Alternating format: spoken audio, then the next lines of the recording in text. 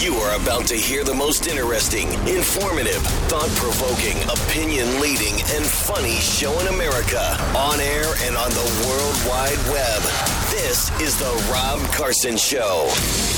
It is the hour Rob Carson Show. It is live. We are live today. We'll be recorded tomorrow because it is technically, I guess, 4th of July weekend. It's just a bizarre, 4th of July weekend. You take Monday off, you come back. I don't know. Anyway, I hope you're having a great weekend. I've had the opportunity to enjoy getting out and meeting people. Went to a car show yesterday. Saw some pretty cool vehicles and got to talk to a lot of people there and meet a lot of folks. We have lovely weather where we are anyway. So hopefully it is where you are as well. A lot of stuff happening this weekend. I don't know if you know this, but Lindsey Graham nearly booed off the stage at a very big Trump rally. Trump was speaking to about 50 to 75,000 people in South Carolina, which I believe, no other candidate ever has gotten this many people at one rally, but Donald Trump has done so many of these that it's just, you don't even remember it after a while. It's just, 100,000 people showed up, 50,000 people showed up, yawn. Meanwhile at a Joe Biden rally, they got 20 union members and a curtain. You can make mistakes on occasion. Even Lindsey down here, Senator Lindsey Graham. We love Senator Graham. We're gonna love. Yeah, did not get a good reception there. I'm not sure if he exactly thought that was going to happen, but here's Jim Gossett to sing about it as Lindsey. Thank you, South Carolina. Yeah. Yes, my name is Lindsey Graham. A rhino trader, that's what I am. That's why people booed him. When I show up, people say scram, they boo and boo. They say get off the stage. Yeah. They're enraged, they boo and boo. Okay. They know Lindsey Graham is a total sham. Oh, how they boo.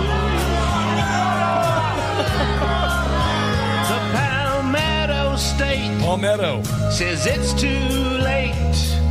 Lindsey, we don't trust you. Yeah, they left the door a long time ago. Trump support I feign, but I'm another McCain. That's why they boo. Another Cheney.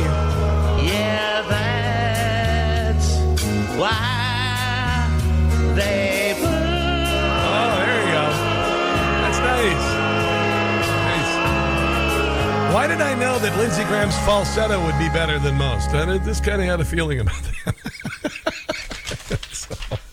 He did, man. I tell you what, if I had to go through that, I would just say, nah, you know what? I'm out of here. I'm just going to go ahead and let the president take over. But he went through 6 minutes of booing and never got any better. We've been talking about these Supreme Court victories for conservatism that has the left throwing pitching a hissy fit, not pissing a hitchy fit. And they've been going crazy. You got the left saying, this is going to start a civil war. I'm like, okay, good luck with that civil war when the military is on the side of patriotic Americans and the rest of us have, 500 million guns. Good luck with that civil war. Good luck with that, lefties. You don't even know how to load a damn gun. You don't even which direction to point a damn gun. You don't even know what an assault weapon is. You don't know what a bump stock is. You don't know what a pistol brace is. So shut up. You're going to start a civil war over this. Okay, good luck with the civil war and your bike helmets. Honestly, it's just so funny. Just so ridiculously stupid. Anyway, it's kind of funny. Sonia Sotomayor, who is also barely literate, I guess, on the day when the liberal cause suffered admitted defeats in the hands of the U.S. Supreme Court, Sonia Sotomayor was also mocked and ridiculed over factually false claims she wrote in dissent. She was talking about the web designer, the graphic designer that didn't want to be forced to do a gay wedding couple design, right? And any gay wedding couple could have actually gone to, one of the myriad millions of website designers to have something done. But this set a precedent that, honestly, if it's religious convictions behind it, go somewhere else. It's not because I hate you. It's not because I'm trying to shut you down. It's not because I'm going to hurt you. These are my convictions, my religious convictions. And no, I won't do it.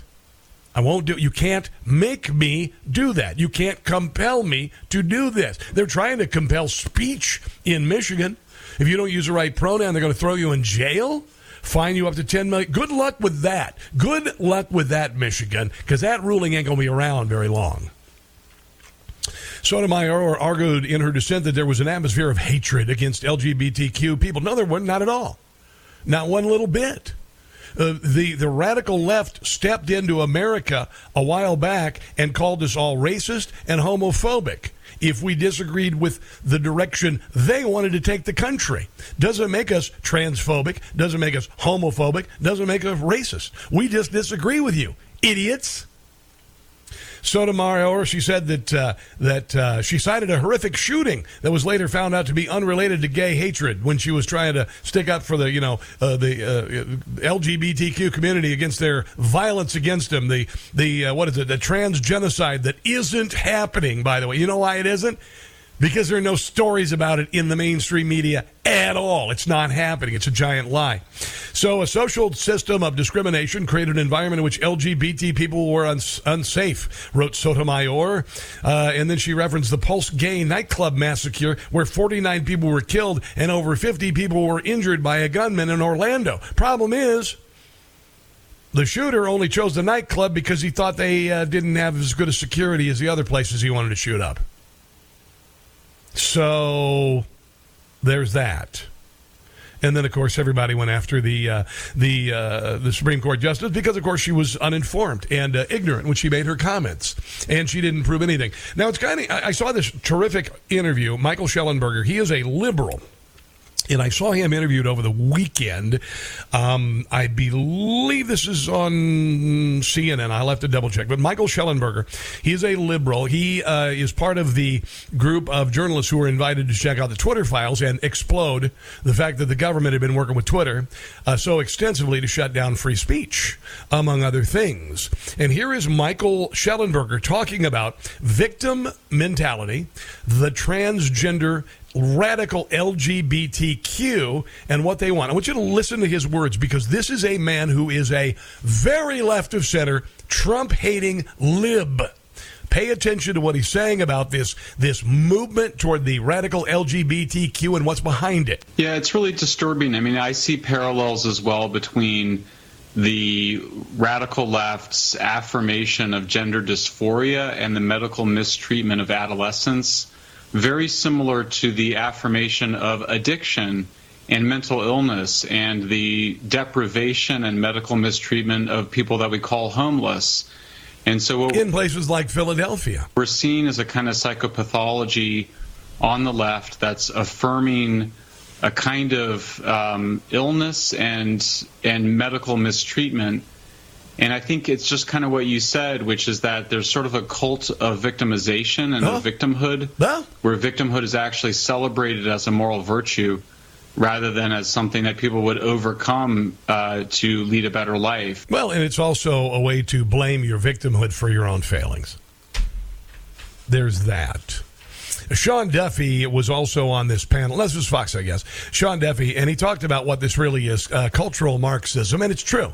Everything that I've been talking about when I say there's a Maoist, Stalinist civil war in the country going on, there is. But he calls it cultural Marxism, and some have. Our kids evolve over the course of, their adolescence. Even into young adulthood, they become new and different people as their views change and perspectives change. So you have to think that the left is going to target kids and say that that's gender-affirming care when we're going to actually mutilate their bodies, affect their reproductive lives forever is unbelievable. But I think this is something different. I think this is cultural Marxism. This is intentional. They're using race and sex.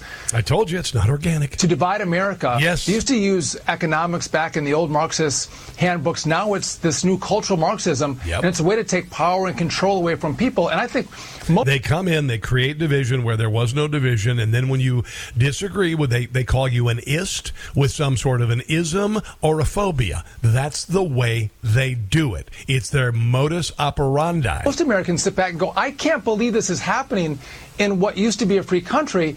And they do it despite, I think, all of the outrage from Americans across the land. All right.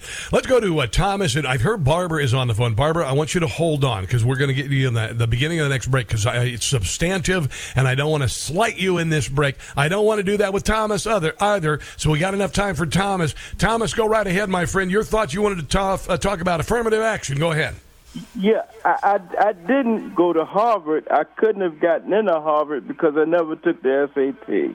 Okay, Gotcha. But I was embraced by Delaware State, a historically black college, where they embraced me, and I'm just as proud of my degrees from Delaware State, another historically black college, Coppin State. Then I went to Hopkins.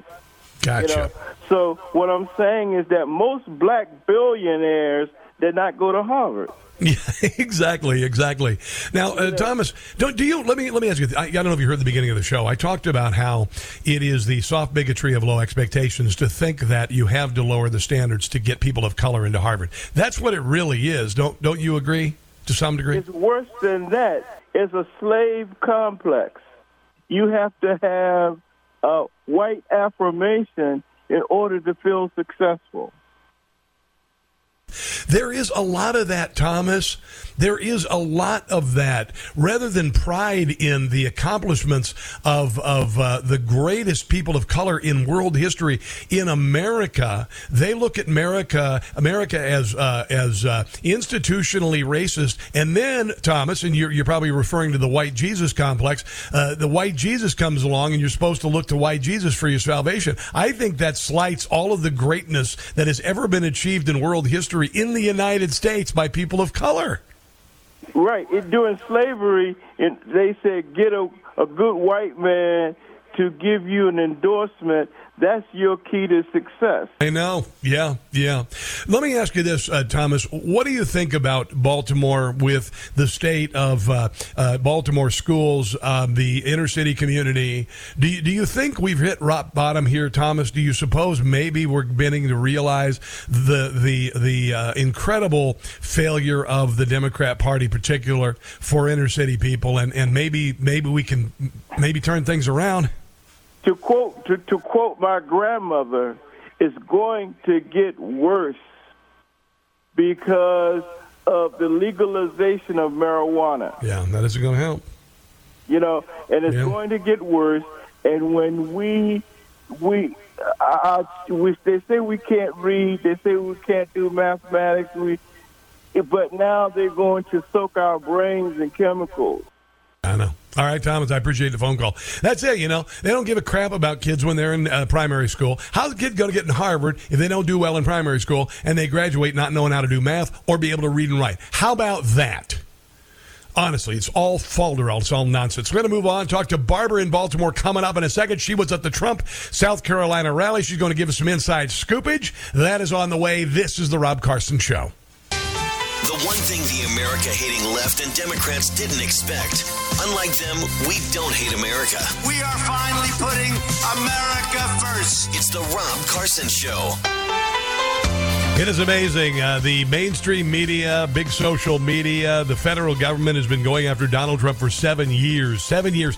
Literally, Antifa was getting in line during Trump rallies in 2016. I remember this. So they were out to destroy Donald Trump early on, an organized effort, and yet somehow between 50 and 75,000 people show up in a town in South Carolina this weekend, and millions watch on Newsmax, literally like 1 p.m. Eastern Standard Time. Barbara from Baltimore was there. I believe she's still in South Carolina, and she's on the Newsmax hotline. How are you?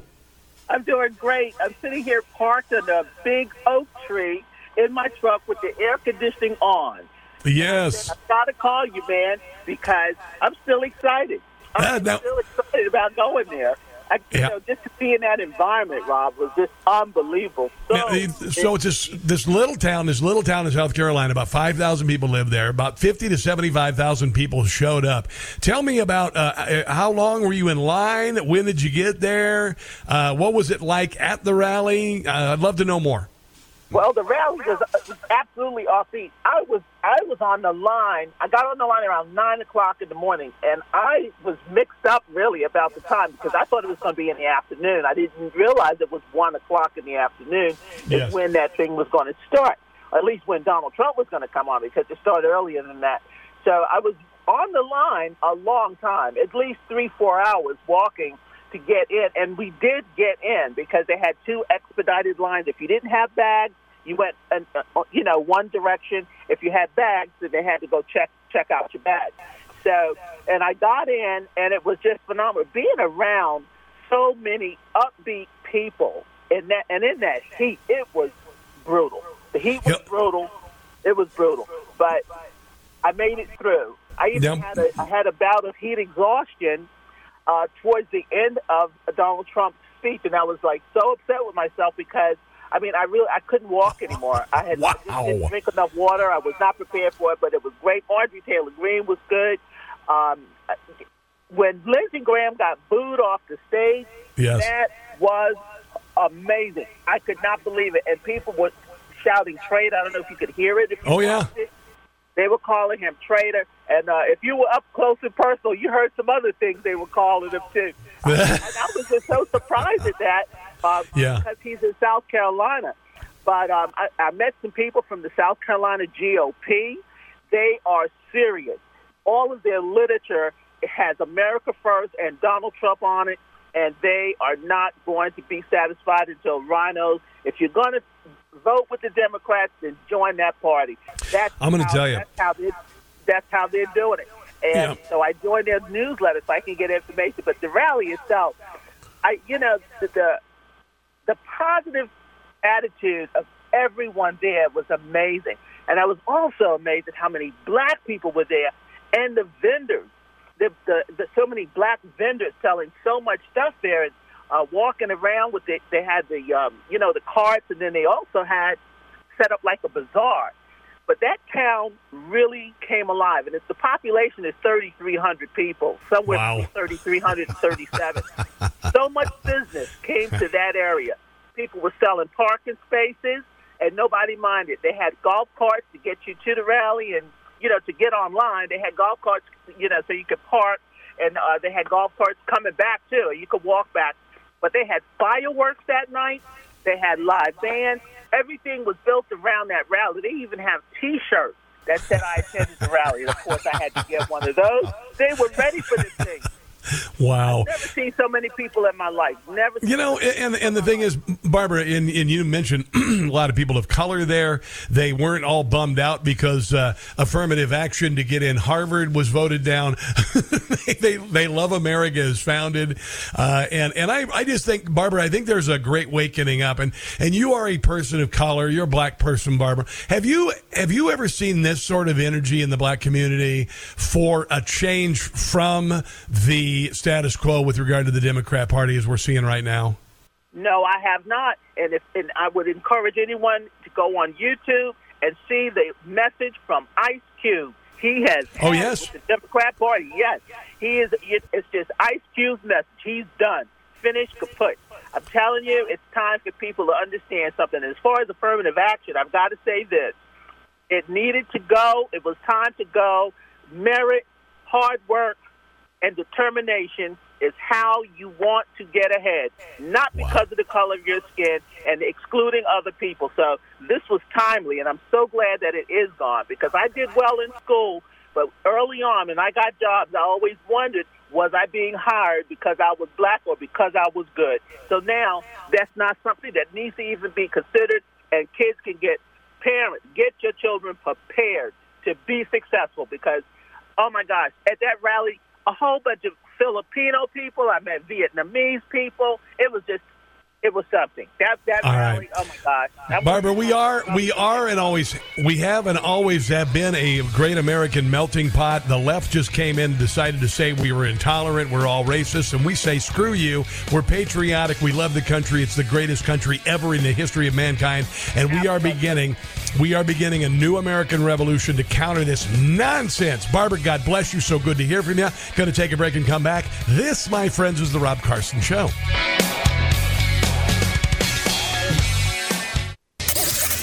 His pronouns are he and man. His adjectives are awesome and excellent. And his interjections are hell and yeah. It's the Rob Carson Show. It is the Rob Carson Show. Joining us on the Newsmax Hotline, special guest Jennifer Kearns, host of All American Radio on iHeartRadio, an influencer, a pundit. I don't know what else she does for a living, but she's on the phone line. Hello, Jennifer. Good to hear from you again. How are you? Hey, good to see you. Or good to talk with you. My pronouns are great American, as are yours. Absolutely. So a lot of things going on. What are you doing this weekend? First of all, and personal, you got the weekend off. Obviously, not today. Are you working? Are you kind of half working? What are you doing while America is enjoying this 4th of July weekend? You know, Rob, we are always working. You know, media never sleeps, especially the other side. Yes. So I always feel like, this is an information war that we're in. There are really no days off. I worked all weekend, happy to do it. Working today, working tomorrow on the 4th, might step away watching fireworks tomorrow night. But putting, candidates on the air, freedom-loving people on the air on all sorts of great stations, from Newsmax to Fox News, you name it, we do it. Well, and it's also a crazy year. 2024 is an election cycle like we've never seen before.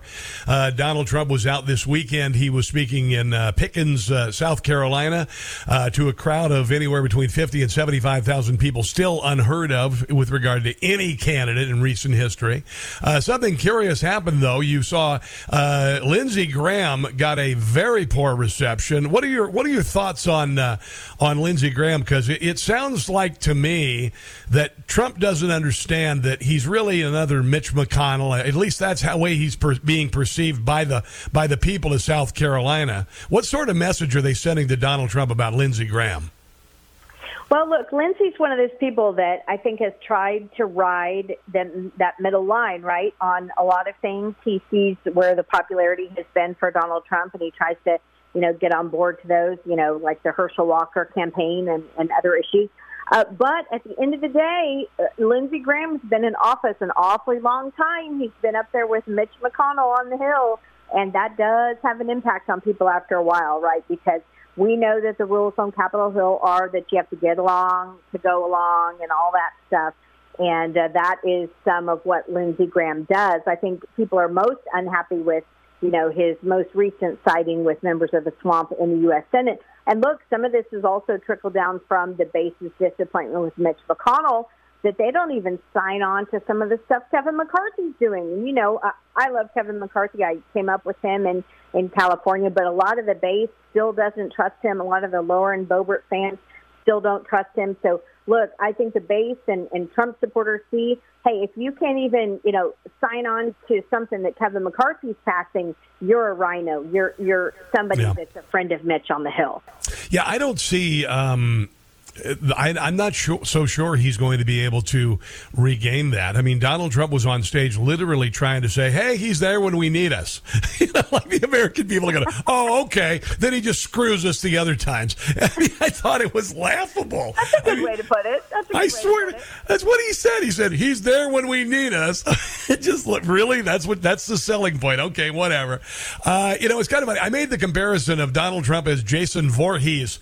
No matter how many times the left tries to kill him, he keeps reaching his hand out of the dirt to raise havoc. And that's what happened with these 3 Supreme Court decisions last week. They had Trump written all over them. I think a lot of people forgot, oh yeah, this is what happens when a president does what he says he's going to do. And he got Roe v. Wade last year, and then boom, boom, boom, these 3 massive home runs for civil liberties and common sense. And the left's going nuts since then. What are your thoughts on what happened last week?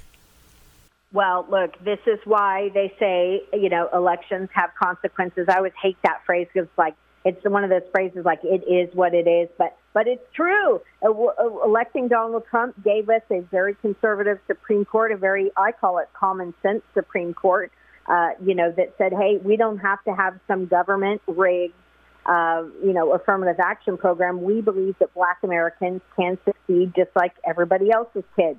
And I think that was the right thing to do from the Supreme Court. And look, it makes a great argument for Trump. If you look at some of the other Supreme Court justices, people like John Roberts, who screwed us over, calling Obamacare a tax.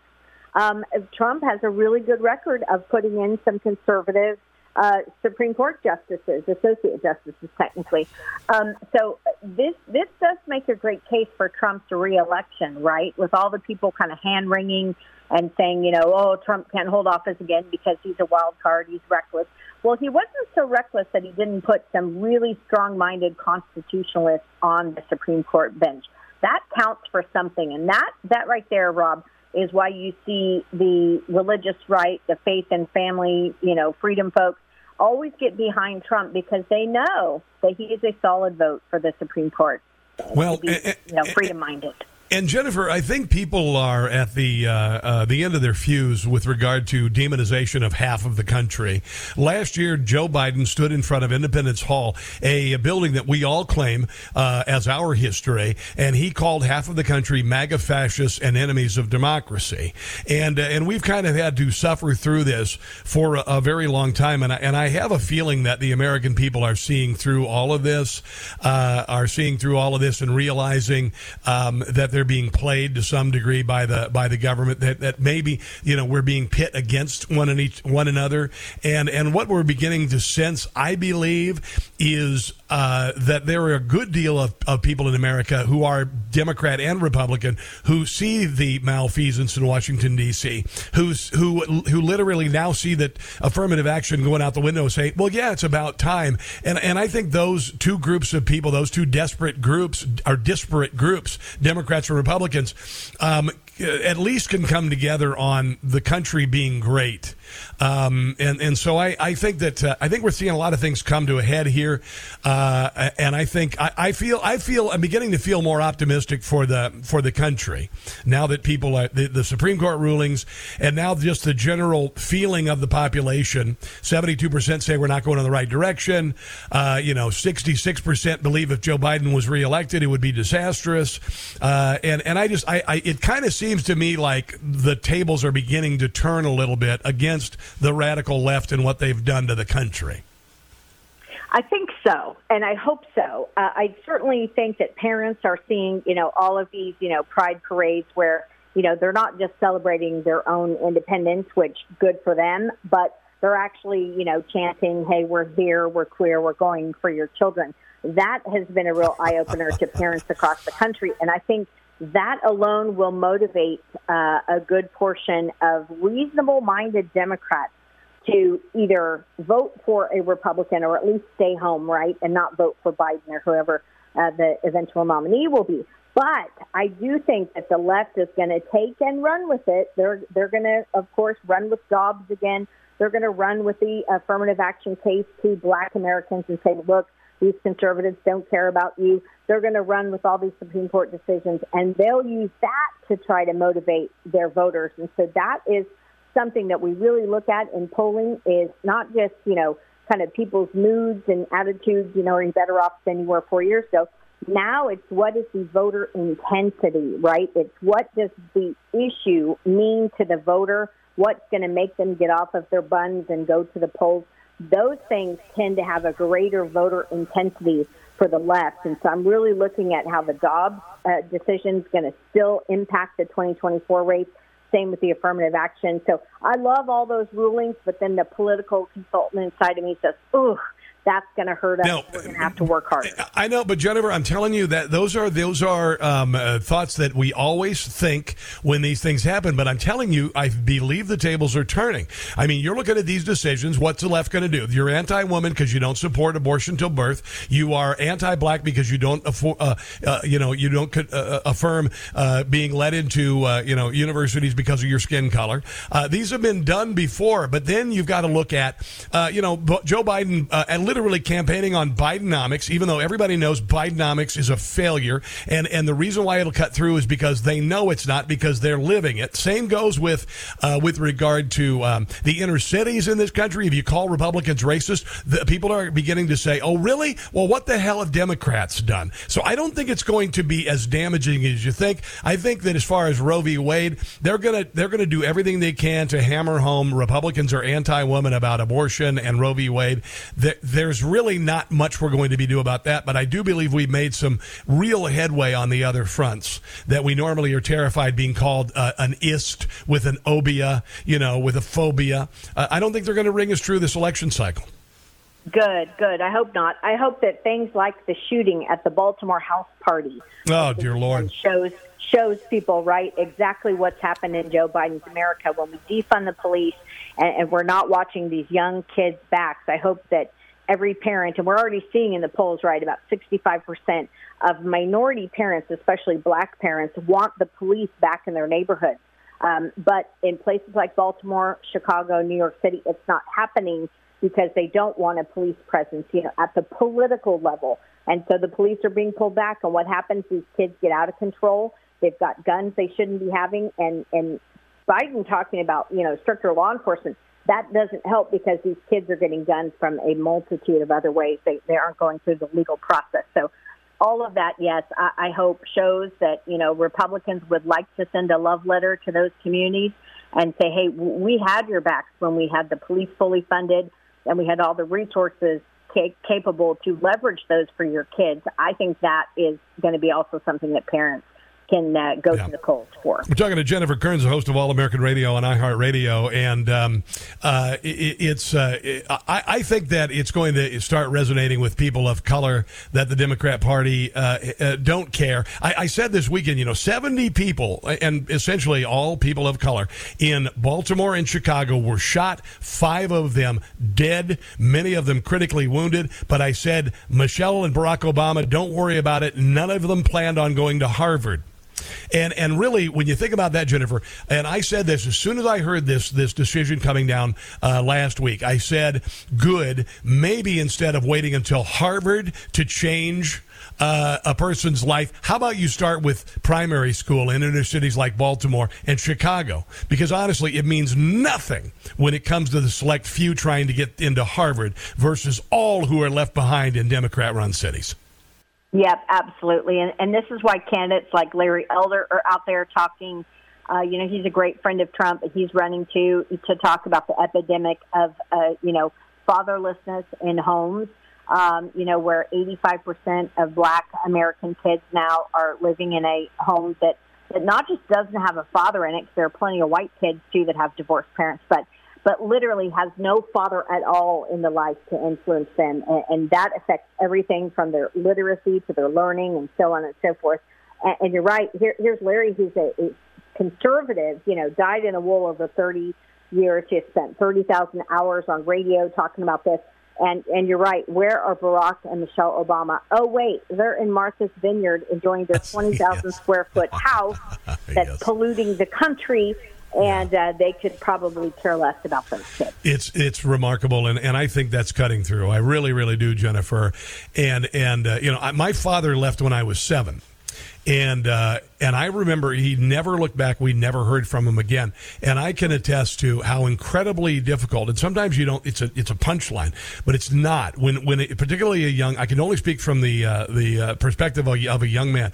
But when someone who loves you as dearly as you think a father should chooses to have nothing to do with you, it bleeps up your life forever, Jennifer. I know this. It drove my brother to an early grave when our dad left. He died at 34, drug addicted, kicked out of the military, all of that. And I had to work past it. So I think all of these things are cutting through, and I think the Democrats are on there. I just think that their welcome is wearing thin.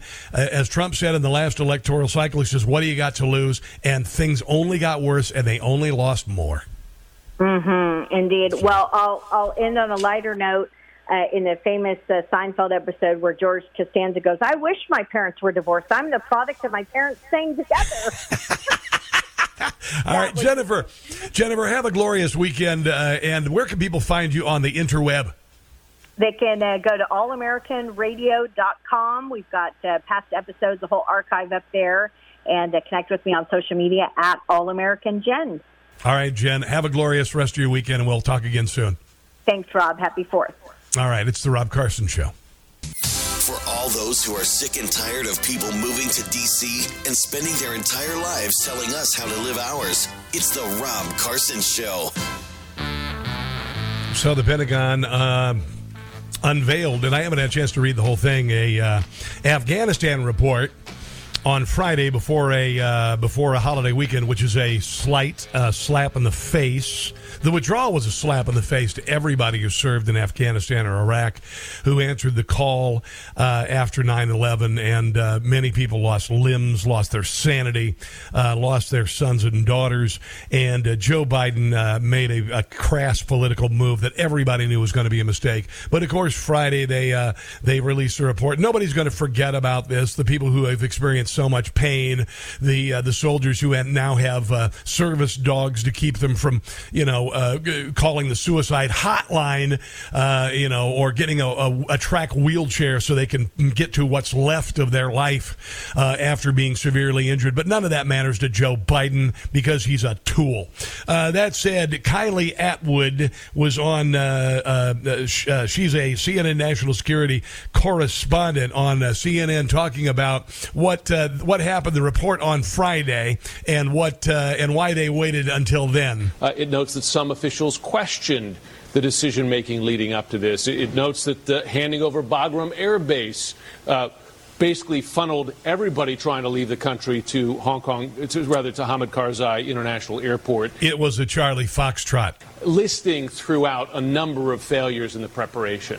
What's clear as you read through this report is that there wasn't great organization or delineation of responsibility in this building at the State Department. One of the things that they point out is that there wasn't someone on the 7th floor here in the building dealing with crisis management for this. And the 7th floor is where the Secretary of State sits. There also wasn't a task force that was set up early enough to bring folks to the table to discuss what could be these crisis. The definition of a Charlie Foxtrot. More from Kylie Atwood. What the report says is that situation displays how dangerous the situation actually was on the ground. What it doesn't do is dig into any decisions that were made in this department that could have potentially prevented that. Because they never hold anybody in Washington, D.C. responsible for anything, even when people die. Terrorist attack, as you said, killing 13 American service members and more than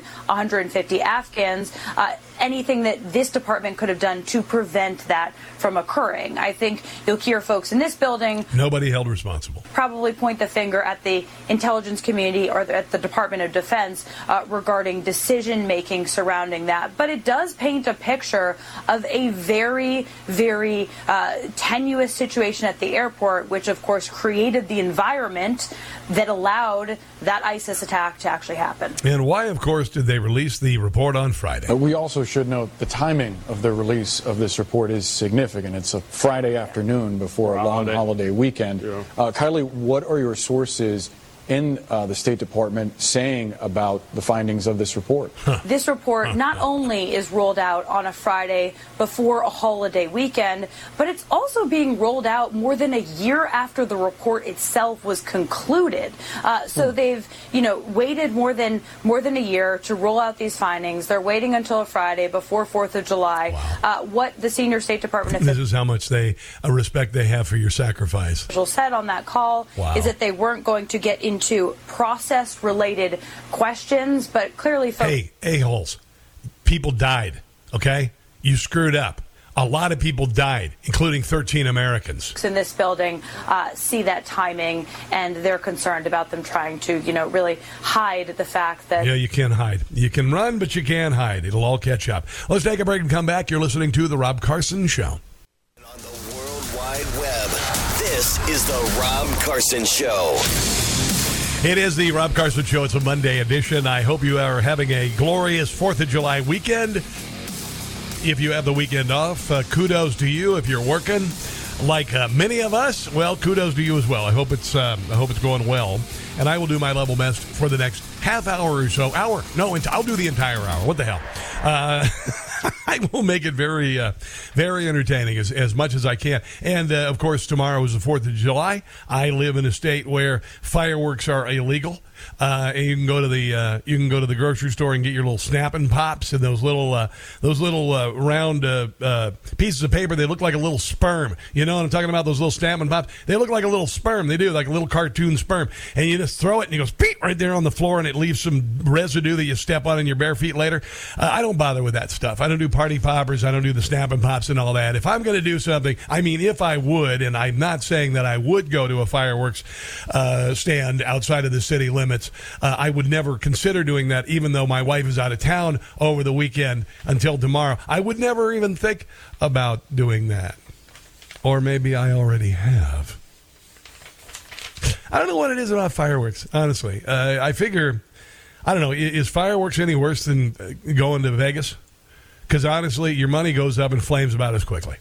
Honestly. There was one time we were in Vegas, my wife and I were playing blackjack. I got up, went to the bathroom, came back. She lost $100 before she got the drinks. And I'm like, okay, fine. Then complain about the fireworks. You just gotta blow money, just burning money. Oh, really? Okay, sure. Whatever. So, I like fireworks. I love them. I don't know what it is. There's something about fire. I've always loved fireworks. I've been a pyro. I'm not going to get into it. I had an accidental fire that I set fire when I was a kid. Should I tell them the story?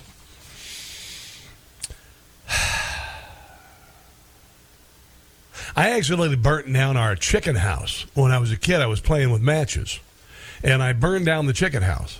And I know that you're thinking, that sounds pretty podunk and pretty, a country bumpkin to Rob Carson. Well, as a kid, grew up on a farm, and I was playing with matches. I burned down the chicken house by accident.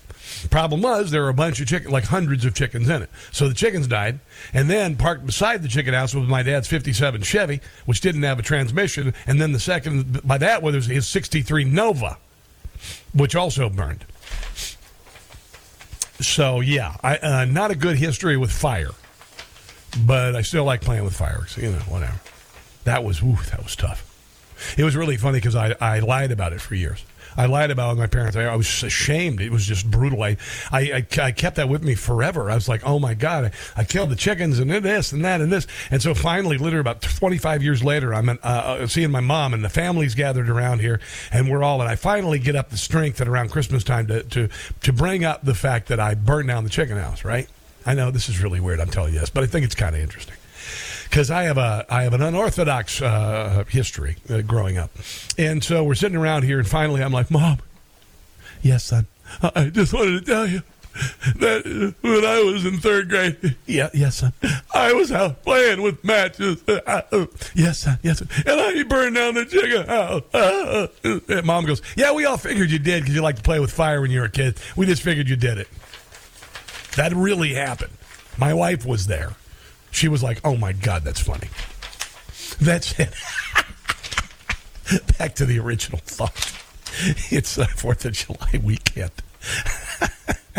I got derailed like a car carrying toxic chemicals through a small Republican-run town. So Planned Parenthood has claimed that the notion of virginity stems from harmful patriarchal mindsets. Well, I had that patriarchal mindset well into college. I'll just tell you that right now. I had that patriarchal mindset. Anyway, the idea of virginity comes from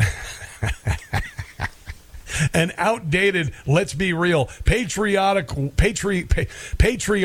I should say, way of thinking that hurts everyone, according to Planned Parenthood. Virginity is a social construct. Really? How do I make this into an analogy? Hold on a second. So virginity is something that is a label that you have when you haven't done something. All right? So, for lack of a better analogy, once your store has a grand opening, you can never do a grand opening again. You can do a grand reopening, but it's not going to be the grand opening because the grand opening has already happened. That's the best analogy. Anyway,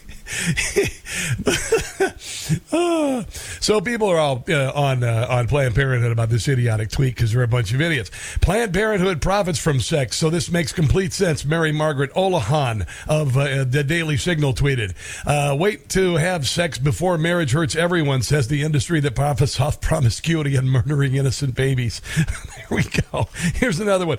Teenage virgins are bad for Planned Parenthood baby killing business. There's that. You probably don't see a lot of Planned Parenthood displays at Star Trek conventions. I'm just saying, you're just not even necessary. Teenage virgins. The only reason Planned Parenthood is still anti-virginity is because virgins put them out of business. Somebody else tweeted. By the way, Planned Parenthood did endorse Joe Biden for president this election cycle because they make a lot of money from the government. You know, you like to think that your tax money doesn't go there, but they're already well past that. They're paying for abortion left and right. They are. The military is saying they'll fly women to get an abortion and everything. It's just, it's kind of crazy. And then, of course, in addition to promoting abortion, Planned Parenthood also pushes leftist gender ideology. When it comes to your abortion, any reason is the right reason, Planned Parenthood claimed in a tweet last month. Any reason is the right reason. Wow. That's pretty sick. The tweet linked to a video where an individual who received so-called gender-affirming care from the organization said that having an abortion was one of the best decisions she ever made before she became a he. You and only you know how to feel about your gender identity, and you get to decide what identity fits you best. It's perfectly normal if that feeling and identity changes day to day. No, that's not normal. That's the opposite of normal. When your gender identity changes day to day, that's abnormal. Marty Feldman would never want to take your brain intentionally to put it in a Frankenstein monster. Anyway, so yeah, day to day over time. So don't limit yourself to one gender if it doesn't feel right. That's the textbook analogy. That's the textbook definition of insanity, wouldn't you say? Oh, and Michael Schellenberg. I referred to Michael Schellenberger last hour, and we had a guest, Jennifer Kearns, on. But Michael Schellenberger was speaking, and I believe this was on CNN, and he had this brilliant thing to say about wokeism, about this transgender nonsense. And I saved this quote because I honestly needed to play this today because this is a very, very, very left of center liberal talking about this mania that has infected the country with regard to this transgender nonsense, among other things. And I do call it nonsense because it's exactly what it is. And if you want to debate me on it, you can call. Please feel free. 800-922-6680. I will debate you for sure. But here is Michael Schellenberger. Well, that's right, because wokeism is a religion and it's also psychopathological. And so what you see is a demand that we obey a new external authority, namely on climate change. You see the demand for a new moral authority on race, where we have some idea that we would have a moral order based on who was most victimized historically by race. It's a very racist system. And then it's Karen. And on the trans issue, this idea that we are gods who can remake our bodies. Wow. And change our sex in order to... This is a liberal. This guy is left of center. Listen to that. Align with a kind of gendered soul. I think what you see with those three issues is a sort of complete psychopathological woke religion that has really taken hold of people, in part because they have abandoned traditional religions. That's true. That's amazing. Now, what do I call when a man says he's become a woman so he can compete with them and get into their locker rooms? What do I call that? Psychosexual assault. It's psychosexual assault. Now listen again to what Michael Schellenberger said about this movement. In order to align with a kind of gendered soul, I think what you see with those three issues is a sort of complete psychopathological woke religion that boom that has really taken hold of people, in part because they have abandoned traditional religions and also abandoned some Enlightenment views, traditional Enlightenment liberalism. So I think it's a very dangerous time. These are the same people that are demanding that we be censored, that are waging disinformation campaigns to make us try to make the American people hate each other, when in fact, our support for religious, racial, and sexual differences is higher than ever. Yeah, and it always has been, by the way. Do we have a lot of racism in our past? Absolutely. But there's no other country in the world like America. There's no other country in the world where Italians and Chinese and Pakistanis and Persians and Iraqis and people from Chad and Namibia all come together. I know for 30 years I've been talking to them. I've been gathering intelligence every time I get the opportunity to meet someone who's left another country and come here to the United States. I always ask why. I'm always curious about it, and I've always been inspired by their stories. And those stories are the same. They still are. It's just you have people in Washington, D.C. who are trying to make it like America has always been evil. I hate to tell you this, and I use this analogy. You ever look at the Chinese Olympic team? What is the one thing about the Chinese Olympic team? They're all Chinese. What about, let's go ahead and say the Korean, even North or South Korean teams? Yeah, they're all either North or South Korean. When you go to like Namibia, the Namibian Olympic team, they've got like 3 people. They're all Namibians. It's kind of weird that way, right? But there's only one country on the world that is as diverse as the United States of America, and we had greatness of all colors, even back when Hitler was the chancellor of Germany, and we rubbed his lousy stinking racism in his face, and that was 80 plus years ago. All right, so get off the United States. Stop hating. See, this is the great thing. The left's Marxist, Maoist, Stalinist attempt to take over is failing. And one of the reasons being is the word's getting out. No matter how hard they try to censor everything, they can't get us to think the way they want us to think, because it only works in third world dictatorships like Cuba. It worked for a while in the Soviet Union. It's working now in China, but who the hell knows? Ultimately, the reality gets out. The abuses and usurpations get out, and things get turned around. Now, coming up, Representative Harriet Hagman, who destroyed Liz Cheney to become a member of Congress, beat Liz Cheney by 40 points, destroyed Liz Cheney's career in politics. It's over. Liz Cheney will never be in any position nationally ever again, with regard, unless she's like a member of a party, maybe a PAC, but she's done. But anyway, Harriet Hagman had some brilliant things to say over the weekend on America Right Now with Tom Basile on Newsmax, particularly about how badly our government abused the First Amendment. This is huge, and it's coming up next. This is the Rob Carson Show.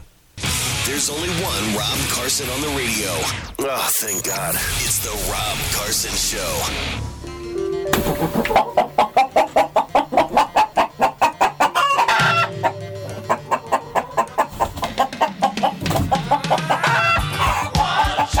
Oh, that is just... Brian? Oh, Brian. Okay. Kill the chickens. Well, I guess I did. That's Brian, my producer at WCBM, making fun of me because I set fire to the chicken house when I was a kid, and it was something that I carried with me for decades. I mean, it was brutal. I'm this little kid. I'm playing with fire, and all of a sudden I look out, and there are flames above the chicken coop. Mom calls the fire department. I go out with a hose. Realize, I mean, it's over. I remember the day like it was nobody's business. I run out the hose. It was so hot you couldn't get close. So all the chickens, barbecued inside there, and I just that's like one of the high points of the childhood. You have no idea. I don't think you want to go down this road. I'm going to have to write a book about it. I'm not kidding. I think there are a couple of, you can serve as an example to people, or you can serve as a warning in your life. My life is a warning to the rest of you. Yeah, that was really nice, Brian. Thanks for the sensitivity there. Thanks for you want to make fun of do a bumper next hour about me being bullied in childhood. How do you think that's funny there, Brian? I'm just kidding. That was really good, actually. So, you remember when I started talking about? I started talking about ivermectin and hydroxychloroquine right at the beginning of the pandemic. And I was seeing studies coming out of Australia and things like that showed it really were effective. And I learned more about it. And then all of a sudden I was wondering why the federal government, why big social media immediately ceased all discussion about ivermectin and hydroxychloroquine. And I realized doing my own research that the reason being is that it's cheap and there's no money to be made in it. But there is a freak load of money to be made in vaccines. There is a ton of money.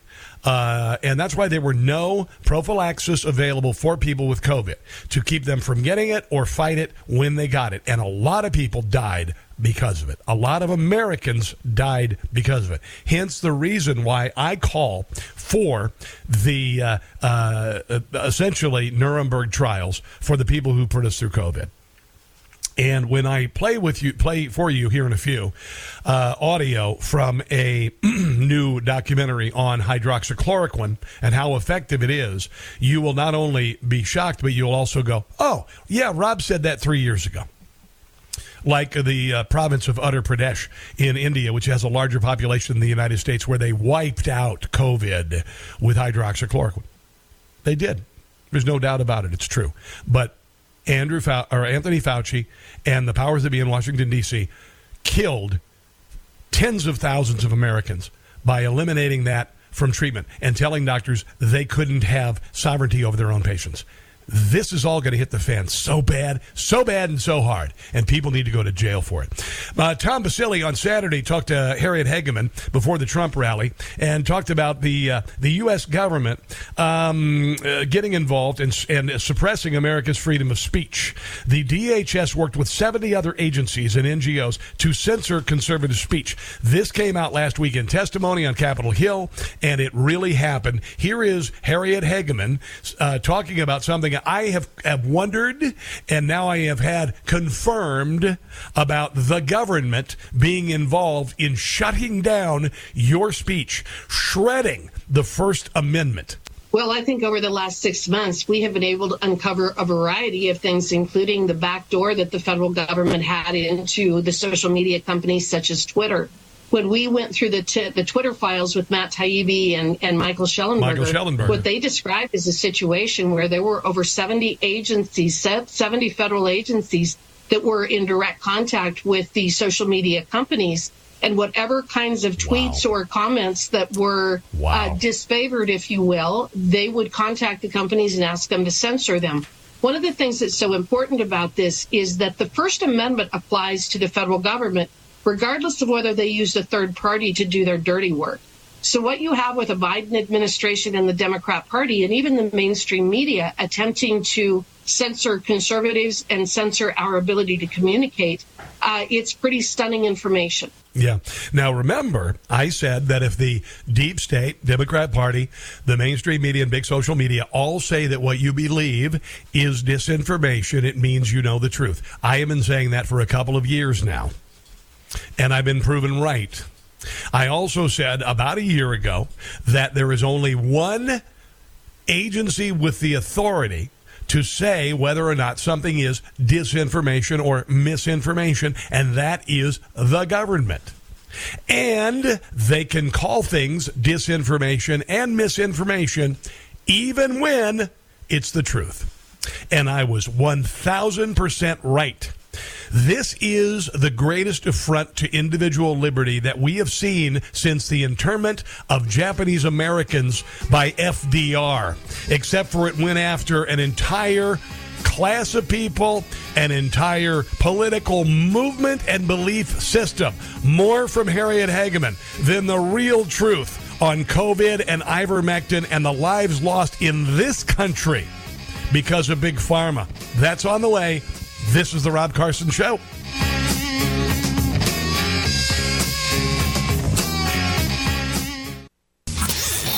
Driving snowflakes and candy aisle kids crazier every day. It's the Rob Carson Show. I knew there was something wrong a few years ago, when on October 31st, 2018, I was involved with 29 Facebook pages, 17 million followers. And I was doing live Facebook broadcasts in 2018, attracting 50,000 views. And I mean, I thought I was getting ready to get out of it. This was going to pave my way to broadcasting, and I was going to stop selling cars and the whole deal. And all of the pages were blown up by Facebook on that day, along with 811 other conservative sites, and I knew there was something up. And then it just cascaded, and being kicked off Twitter, being kicked off YouTube, being censored by Facebook, all of these. And I questioned from the beginning, why would they censor ivermectin? Why would they censor hydroxychloroquine? Why would they censor mask efficacy? Why would they censor any vaccine injuries? Why would they censor complaining about Black Lives Matter? Why would they censor beliefs that the 2020 election was stolen? Why would they censor when I said Russia collusion didn't happen? It's because every damned federal agency was involved in shutting down free speech. They were, guys. This is the worst thing I've ever heard of as far as the First Amendment of this country, and people ought to be lined up against walls for this crap. Taking the First Amendment, tearing it up and shredding it. It's the only thing that has made us different in world history. That amendment changed everything. And for the last 7 years or so, in fact, it went back to when Obama was the president, and the IRS went after 501c3s that had the words Tea Party in the name or anything patriotic. They killed the Tea Party movement. That is a restriction of freedom of speech. It started then, and it only got worse. That, to me, is unforgivable. Harriet Hagman talked to Tom Baselli this weekend before the Trump rally, and I was taken by the interview. I thought it was wonderful. Harriet Hagman is an outstanding person. I don't know why anybody is not talking about her as a VP on a ticket. She is a freshman lawmaker, but damn, this woman is good. Here she is talking about the administration, the mainstream media, and big tech working against Donald Trump. And what we saw when with President Trump was that so many of the agencies were not carrying out his orders or his agenda. They were continuing with their own. So you ask, well, why didn't Donald Trump do all this? Why didn't Donald Trump take care of this? He had people in government agencies across the board literally scheming against him while he was the president. While he was the president, all of these agencies in the deep state were fighting everything he did, by hook or by crook. Everything he did was challenged by them under the cover of darkness. And so I do think that you will see where agencies have worked during the elections, especially to censor any kind of disfavored communication from conservatives. That's election fraud. That's election interference. From the center right, if you will. And so, yes, it was over 70 agencies, the Office of the President of the United States, the Office of the First Lady. They were trying to get tweets taken down that they disagreed with or that might have been critical of the Bidens in some way. Yeah, you can't say that Jill Biden isn't a doctor. That'll get you flagged. You'll get that little thing there that says, to find out why this is flagged, here's our truth. Yeah. And before that, you couldn't see the video at all. Now you can. Here is Harriet Hagman talking about holding the censors responsible, which is what we need to do. But I also believe that we have to start holding federal officials and individuals who work for the federal government personally liable and responsible when they engage in conduct that violates our individual civil liberties. So whether it is an effort to go after the FBI's efforts to go after Catholics for exercising their freedom of religion, or it is the FBI and the DOJ weaponizing our federal agencies to go after parents who are exercising their First Amendment rights at school board meetings. I believe that we need to pass legislation so that when these federal agencies and these individual federal employees engage in unconstitutional conduct, they can be held personally liable to the people that they have affected. Absolutely. This is Elise Stefanik talking to Jonathan Turley about what the FBI did with some of the interference with regard to freedom of speech. that leading up to the 2020 election, Twitter had weekly meetings with not just the FBI, with DOJ, with DHS, with DNI, to conduct this unconstitutional censorship by surrogate. Weird. We know that because the Twitter files, correct? Correct. Wow. And it was not just meetings, not just censorship of stories like the Hunter Biden laptop story. No. We also now know that the FBI paid Twitter over $3.4 million of taxpayer funds to censor these stories before the 2020 election. Is that correct? That money was paid. Twitter confirmed that. Isn't it true, according to the Twitter files, that there were so many FBI officials who then went to work at Twitter that created their own Slack channel and crib sheet for onboarding? The Twitter files confirm that, correct? Correct. This is the definition of election meddling, and it's the definition of election meddling by the FBI on behalf of Democrats, paid for by the U.S. taxpayer. And what couldn't you talk about after the 2020 election? That you thought maybe there was something going on with it. And you were right. You were 1,000% right. But it was worse than you ever imagined. Hey, let's go to Alex in Brooklyn. Alex, how you doing, my friend? Welcome to the show. Hey, Rob. Thanks for taking the call. Yes, sir. I just wanted to say I think that on this July 4th, what Americans should think about is to move away from their emotions, specifically Democrats, where they're all dramatically driven people and they go with their emotions, and they need to stop looking at the negatives and exaggerating the negatives in this country, and and just think about the numbers and the facts, comparing the United States to all the other countries in the world, and they'll see that it's positive and that things are actually very good in this country compared to other countries across the world. And and if they think about the reality of just looking at Democrats versus Republicans and what Republicans have given you in terms of economic stability and other things that are factual reality stuff, not just emotional, word crap. And I think that, that way they'll walk away with a positive vibe about this country, and that would be a way to move in the right direction if people would just move away from their emotions and think logically with a straight mind. We're asking liberals to do that, and I don't think that's possible. Well, it's one day of the year, July 4th. Maybe they, if they're listening to your show, you got a lot of people on board for more, that are Democrats, and I just suggest that they do this for even 2 hours to think about the facts and put them together and see what it totals to, and they'll have a change of heart, I think, if they're willing to take that hour. Hey, Alex, I appreciate it. Who you got with you? You got a little one there? Yeah, running around. Yeah. Is that a son or daughter or what? No, it's a brother, whatever. I'm by my parents now. I've been taken to the. All right, Alex. You have a glorious day, bro. Have a wonderful day. Wonderful day. Americans still love America. We focus too much on the one person kneeling, who's spoiled, entitled child, reading bumper stickers and supporting a morally and intellectually bankrupt organization called Black Lives Matter, and didn't focus on the 65,000 people who were standing. We have for decades stood when the national anthem played. Whitney Houston sang it and we wept. We didn't think, oh, Whitney Houston's a black woman.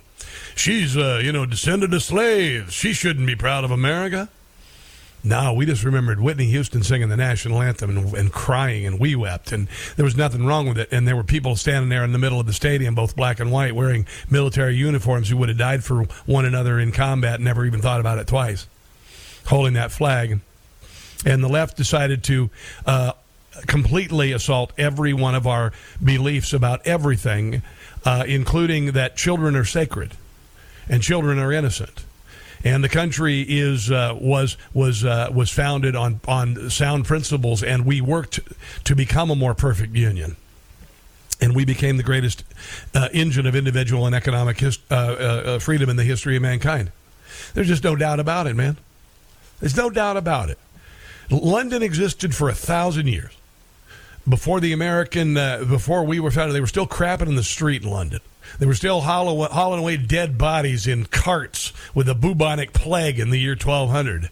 Honestly. They had everything. Society had everything it needed, all of the natural resources it needed to compel the world forward in history technologically. But it took the United States of America to really blow the lid off of it, because it was the first time in history people have been told you can assemble with one another, you can practice your religion freely, and you can speak freely. And you can enjoy life, liberty, and the pursuit of happiness. London didn't have it. Paris didn't have it. Beijing didn't have it. We did. And we ushered in this incredible, exponential growth in knowledge, unprecedented in world history by far. Every day you need to look down at that little $1,200 phone that you use to play stupid games on and update your social media profile with a picture of food. Don't worry, I do that too. But you have the Library of Alexandria times 10,000 at your fingertips. We live in extraordinary times. And if you think that this phone would have been created when the Soviet Union was around in the Soviet Union, you're high. If you think this could ever come from North Korea, you're out of your nut. And the only reason China is able to compete is because they steal all of our intellectual property. The Chinese don't know anything. Not saying Chinese people in general. I'm talking about the Chinese Communist Party and the people in charge. They rely on spying and stealing. They're not innovative. That's the way socialists and communists are. They steal and take credit for it, then decided what you can keep. Let's go to Roger in Hutchinson, Kansas. Hello, Roger. Welcome to the Rob Carson Show. What's on your mind? Well, Rob, I tell you, the first thing that's on my mind is I'm going to celebrate the 247th day. Nope, 248th, pardon me, Independence Day. Yes, sir. And most people would say 247, but I always celebrate the first one. Yes. The first. The day they declared it. Yeah.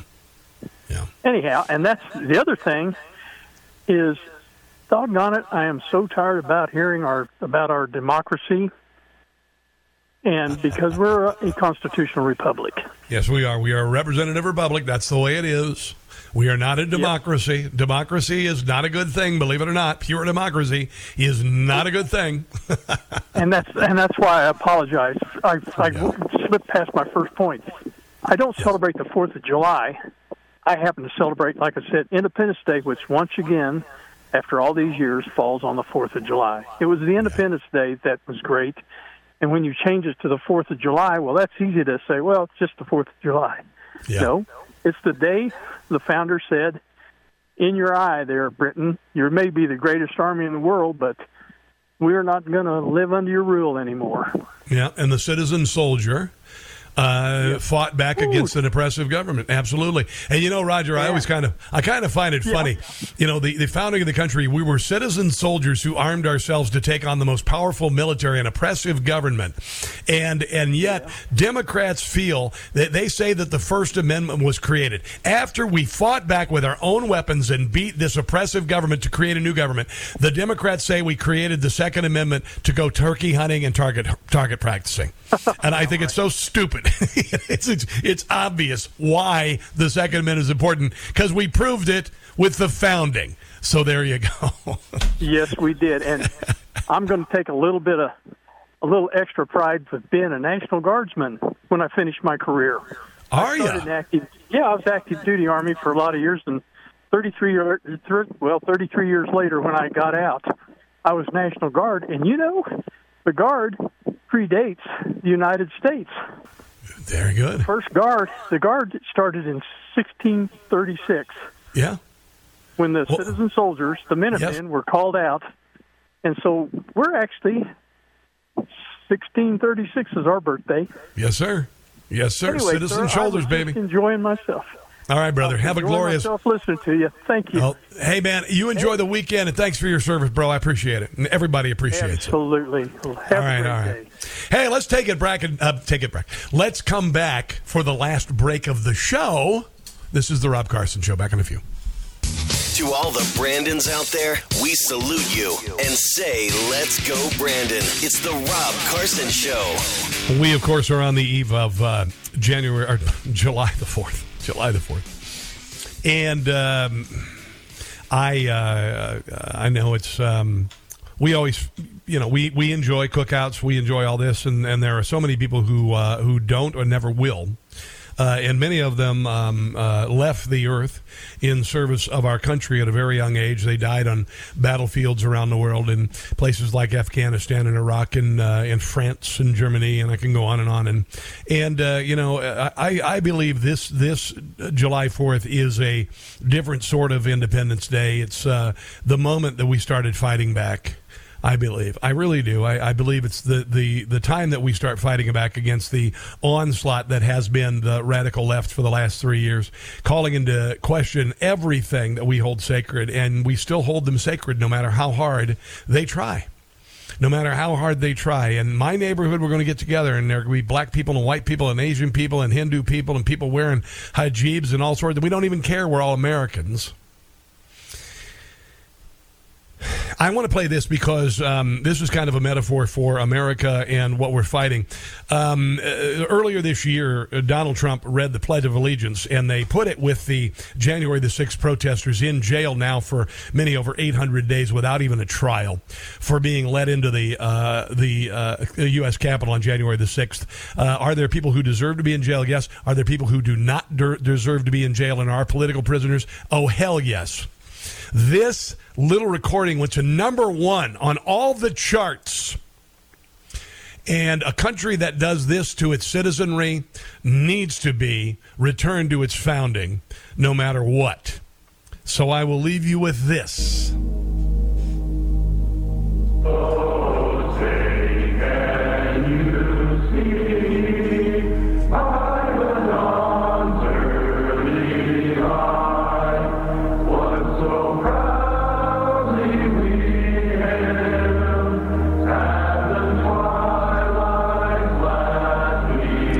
January the 6th prisoners, right there. Every night. I pledge allegiance to the flag of the United States of America.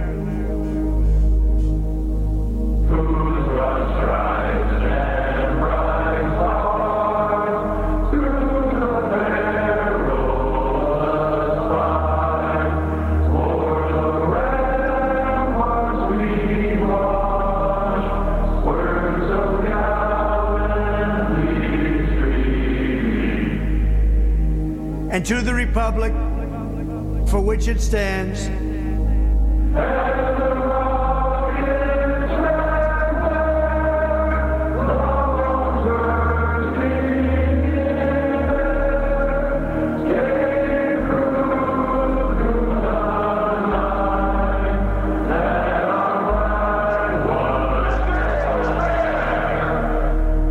One nation, under God,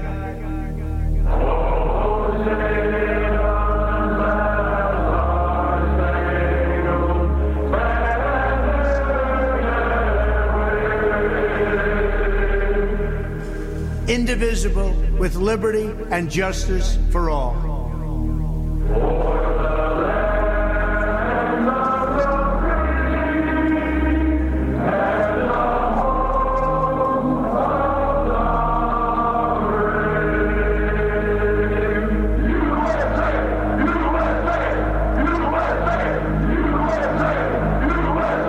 Those are prisoners. Those are American political prisoners every night at 9 o'clock, despite all of the suffering that they've incurred. They say that pledge. And they don't say, I'm a trans, I'm black, I'm white, I'm yellow, I'm purple, America sucks, none of that. So, on that note, I say adieu. We're going to wrap things up for this day. Make sure to check out Newsmax all day today because they have lots of great programming, and enjoy the time with your family. Back to wrap things up in just a second. This is the Rob Carson Show. All right, guys, have a glorious day and 4th of July. God bless you and God bless America, and I will see you Wednesday. In the meantime, don't catch the stupid. Bye.